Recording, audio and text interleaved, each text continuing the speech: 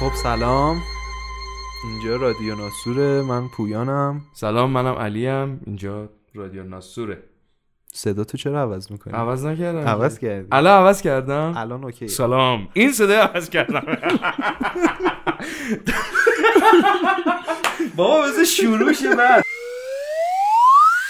خب سلام، اینجا رادیو ناسوره، من پویانم. سلام، من علیم، اینجا رادیو ناسوره.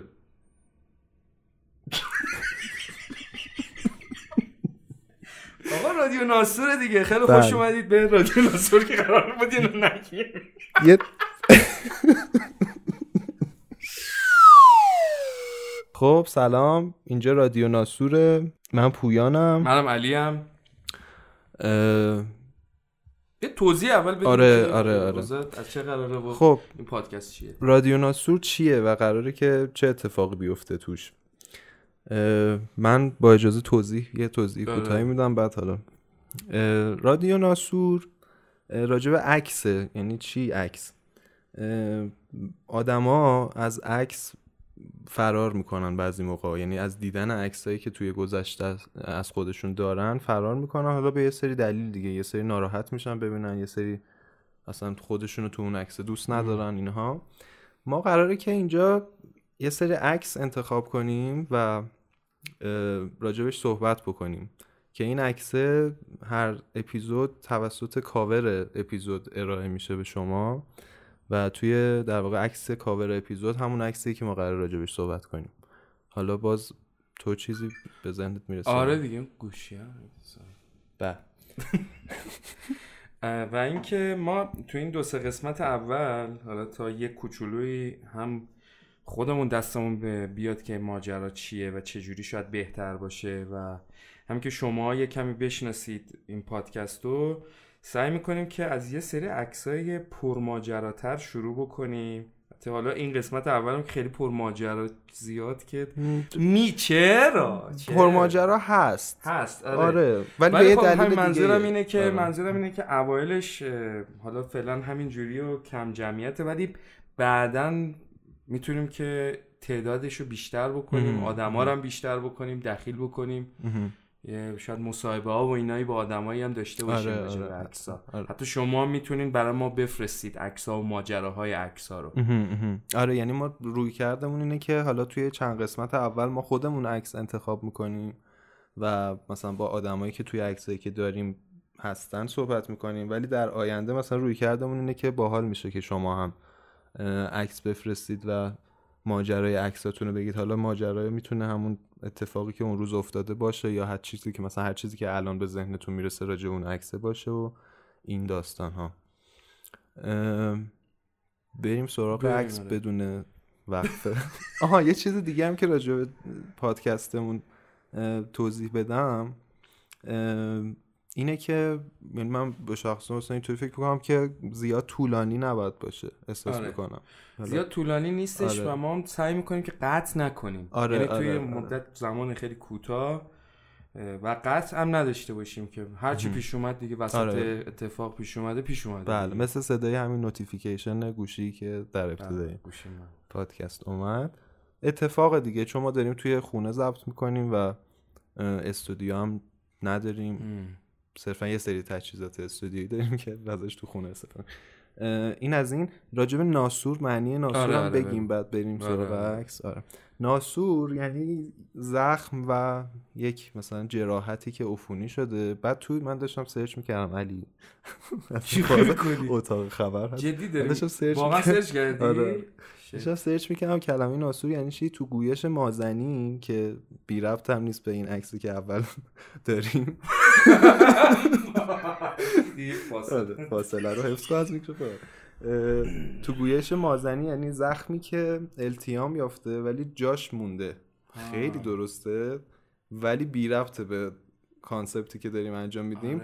میتونه مثلا یه معنی دیگه ای از عکس باشه که آدم رو یه حالی میکنه، ولی ما قصلا قرار نیست که چیز کنیم و فکر نکنید که بیشتر که قطعا بیشتر اون بوده تا این قضیه. یعنی اول اون بوده، بعد رفتیم دیدیم ای ناسور، بعد اینه و بی رفتم حالا نه. بسیار خوب. عکس. آخ عکس. یه توضیح راجع به عکس شما اول بده که این کجاست. ببین این الان نزدیکی رامسره نه؟ بله جواهرده است. آره اون بر جاده جواهرده، یعنی آره. به سمت رامسر که داریم میریم سمت راست، یعنی غرب به شرق غرب به شرق که داریم سمت راست رو میشه دریا اگه اشتباه نکنم، سمت چپ میشه جاده جواهرده، حالا یا برعکس. بله. این الان اون بر جاده است. این عکس خواب است. بله خواب است. نه برعکس ما صرفا درست کردیم. چون آخه 2 تا عکس ما داشتیم. نه اینه. اوه آخ. خب من یه توضیح اول بدم که چی شد. الان تایممون چقدر شد؟ 6 دقیقه. خوبه دیگه. آره. مثلا تا 20 دقیقه اینا خوبه. آره بریم حالا یکم من ممکنه بیشترم بشه. رسالتشون از دست خیلی وضاحت. بله.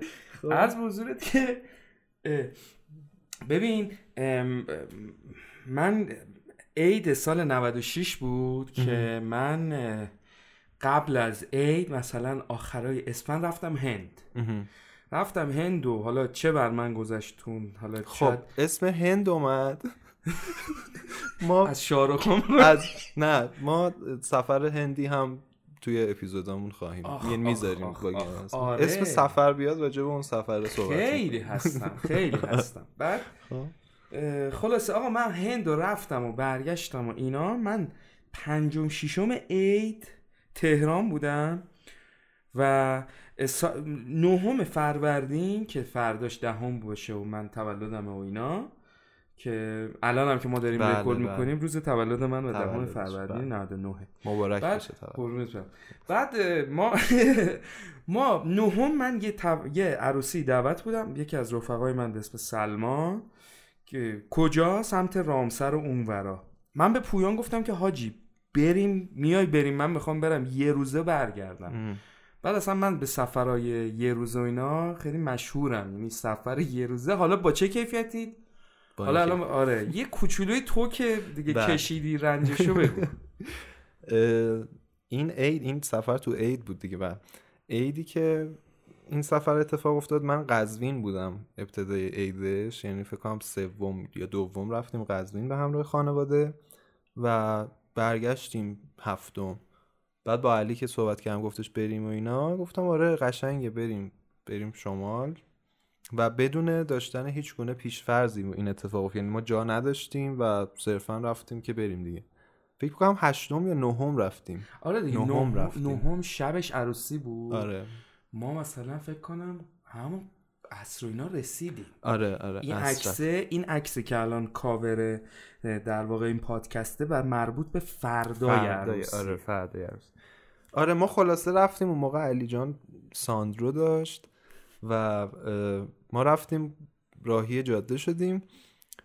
از سمت رشت هم رفتیم. ما از سمت رشت رفتیم و تایمی که رسیدیم یه چیزی برای من خیلی بولده تو این سفر و اون هم لب دریا که رسیدیم تا وقت عروسی بشه اونجا منتظر بودیم و خوابیدیم.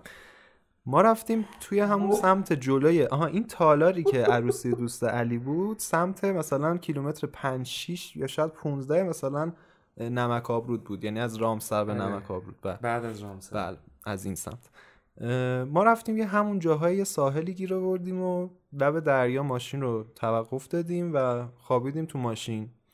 علی جان با یک تیشرت، البته تو این عکس نمیدونم باشه نه معلوم نیست، تو این عکس معلوم نیست، پتوی یه یقه زرشکی معلومه ازش. علی جان با این تیشرت اومده بود و یک شلوار لی فکر میکنم. ما خوابیدیم تو ماشین، ایناشو من سنتون میگم حالا بعدا علی اضافه میکنه. ما خوابیدیم تو ماشین و تایم نزدیک به تایم عروسی شد.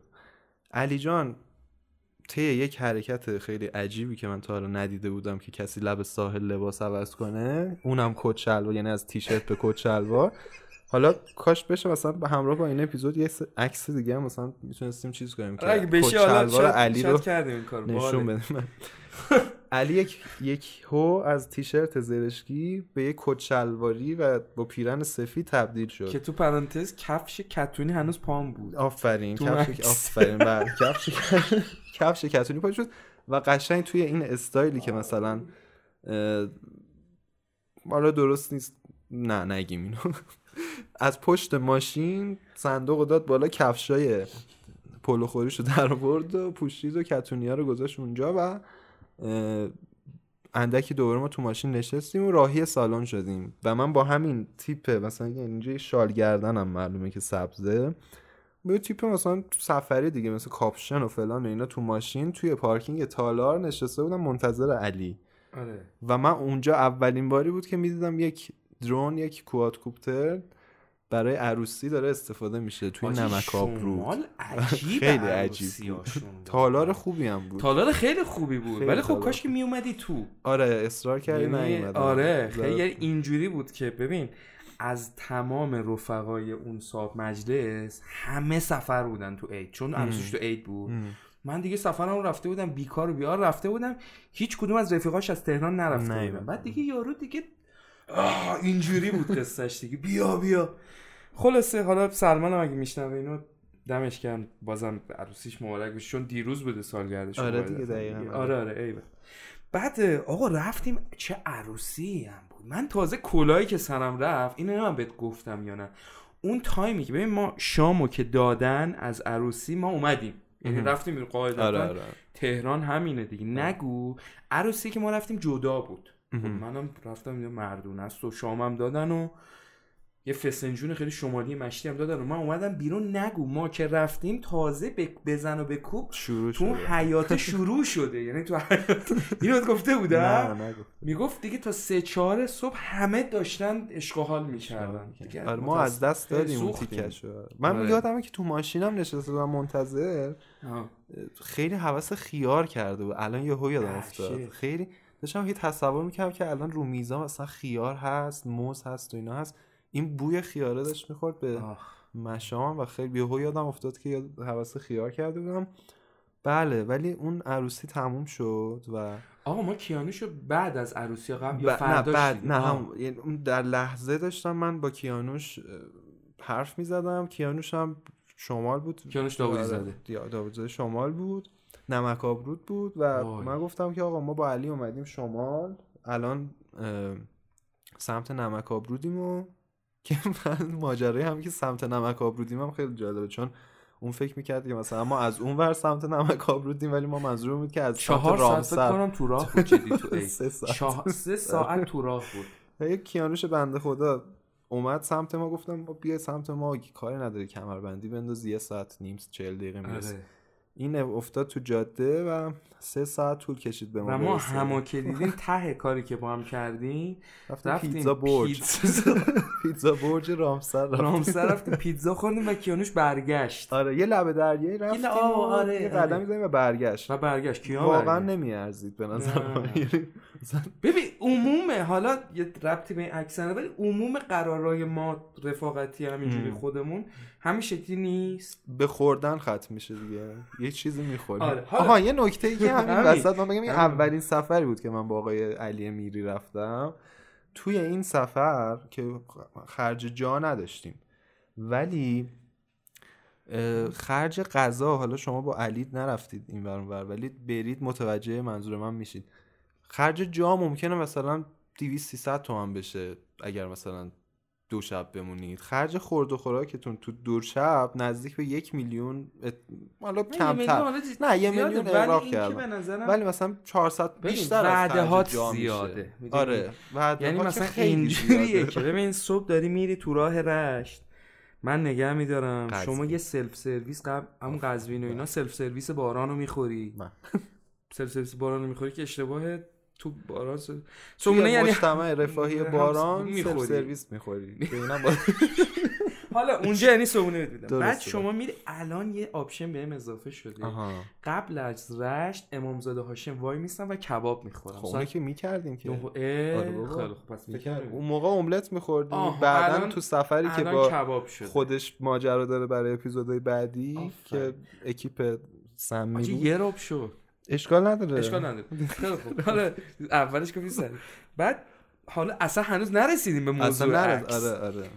بعدش مثلا این ساعت 10 بود کبابه که ما دیگه رسیدیم رشت و اینا. ساعت 1 اینا دیگه باید نهار خورد دیگه. حالا یا بریم 46 یا مثلا حاج حسینی. آره نمیدونم اینا لب آبی فلان. بعد دیگه میاد ساعت 3-4 که اخته بخوریم و اینا همینجوری دیگه. آره خمام خنده های آره خمام هم خودش بکنم یه اپیزود هست. آره قصه های خمام.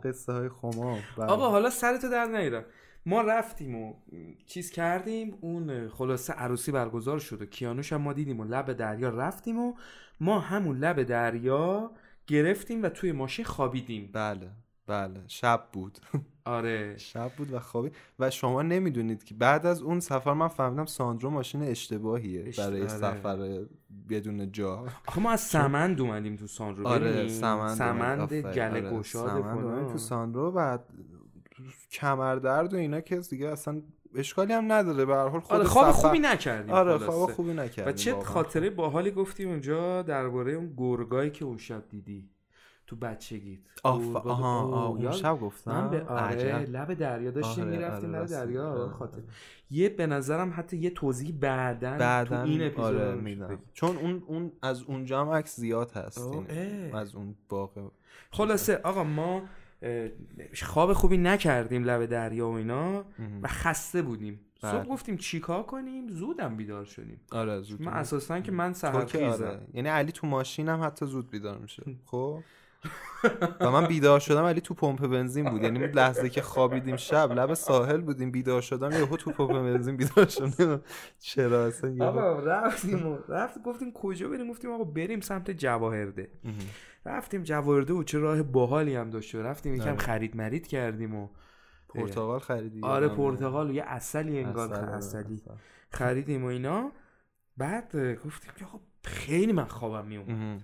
تو هم خیلی خوابت میومد. من که آره من منگ بودم قشنگ اونطوری که گفتیم چیکار بکنیم. من یه زیرانداز خوبی پشت ماشین داشتم و رفتیم تو دامنه تو راه برگشت همین سمت راست یه دامنه شیبداری هم بود. همونو خوابیدیم. بله بدون اغراق میتونم بگم یکی اگر بهترین نباشه ولی یکی از بهترین خوابای زندگیم بود. آقا من بهترین خواب زندگیم بود. آره واقعا بهترین خواب زندگیم بود. چرا؟ چون که اصلا حالا به لحاظ فیزیکی هم بخوام بگی تو فکر کن که هوای خنک عید و آفتاب تند کوه و سبزه زیرت و تمیز هوا. یعنی ببین من علی میخوابه که میخوابه، یعنی دیگه بیدار یه تیک میخوابه تا زمانی که بیدار بشه. من مثلا جاهایی که یه ذره سخت نامتعارفه یهو میپرم اخوام. یه تیکه بیدار شدم یه نمایی از روبرو دیدم. یعنی قشنگ اگر که مثلا بهشت اگر وجود داشته باشه میتونه این شکلی باشه. قشنگ اون روبرو، یعنی این یه حالت ییلاقطوری بود. ما این ورش بودیم روبرو، تو دامنه روبرومون یه خونه بود، یه کلبه مانند بود و دودکشش دود میداد بیرون و همینطوری این میرفت. اصلا یه چیز عجیبی بود. یعنی بعد یه تایم لپس هم گرفتم اونجا. آره یادمه. آره و هوا بی‌نظیر بود و و 2.5 ساعت خوابیدیم. سفت یادمه. آره 2 ساعت اصلا تایمش یادم نبود. نه خلوت هم بود اون جاده و هیچ کس نبود. خیلی خوب سفت خوابیدیم. خیلی خوب بود. خیلی جذاب بود. آره و بعدش هم باز برام من خیلی عجیب بود. چرا که تو اون سفر بود، تو همون سفر 2 روزه بود که من و تو صحبت کارگاه علی باقری رو کردیم. و من 1 ماه و نیم بعدش رفتم کارگاه علی باقری و همون شد که یه عالمه تحول. آقا من تو سال 96 فکر کنم 96 97 فکر کنم تو این 2 سال فکر کنم 12-13 تا اجرامون رفتم و همش از برکت همون سفره بود. و اون جدی بهت میگم و اون بحثی که ما داشتیم بعد از یعنی تو مسیر برگشت به تهران خیلی عجیب شروع شد و آره یه بحث تئاتری مفصل 2-3 ساعته تو ماشین. خیلی عجیب که یادم هم هست فکر کنم از کجا از کار چیز فرید شروع شد. یعنی راجع به اینا همه خوبن صحبت کردیم. بعد صالح علوی زاده بعدش رسید به کارگاه علی باقری. صحبت صالح هم شد. آره صحبت صالح شد که گفتم صالح ما رو برد کارگاه علی باقری. ولی یه اپیزود نباید برای اینا همه خوبن بگیریم. آره من یه سری عکس برای تو فرستادم توش اونا هم هست. از کلا یه سری اپیزود بعد راجع به اجراهایی که اون خیلی میتونه جالب باشه. الان این اتفاقی که افتاد، ما کلا تصمیممون هم این بود که بداهه صحبت کنیم و هر چی که راجع به عکس‌ها هست بگیم دیگه. اتفاقی که افتاد اینه که راجع به خود عکس ممکنه خود اون لحظه خیلی مثلا اتفاقا کم صحبت کنیم، ولی راجع به حواشیش بیشتر صحبت می‌کنیم. اتمسفری که باعث شده اون عکس گرفته بشه. بله. یعنی اتمسفری که اون آدما رو به اون کشوندن اون عکس. مثلا اتمسفر این عکس این بود که ما تو ماشین خوابیدیم و خسته بودیم و ولی خیلی بالا پایین. بله. چند دقیقه شد؟ الان 20 دقیقه شد. 20 دقیقه شد. خب یه سری توضیح اولش دادیم. ولی سعی می‌کنیم که اپیزودهای بعد کوتاه‌تر بشه و مثلا چیزتر بشه. بسیار خوب. ما توی تلگرام که قطعاً شیر می‌کنیم، توی اینستاگرام هم که حالا پیج هست اونجا دنبال کنید. و هر چقدر هم برید جلوتر ابزارهای دسترسی مثل ساند کلود، مثل اون کست باکس، کست باکس و اینا بیشتر میشه. و ما الان که اینو دارید شما گوش میدید، ما این پایین توی پیج خود رادیو ناسور ابزارهای دسترسیشو فعلا براتون میذاریم تا قسمت‌های بعدی که ابزارامون بیشتر بشه و بتونیم بالتر. فکر میکنم بتونیم به ساند کلود هم برسونیم این قسمت. این قسمت هم ان میرسونیم. ولی مثلا کست باکس و اینا رو احتمالاً مثلا برای قسمت‌های بعدی بتونیم اونجا هم آپلود کنیم. فکر کنم همین به نظر من که جذاب. کاش خودم نگم جذاب. به خودم حال داد. همین دیگه. همین دمتون گرم. قربونتون.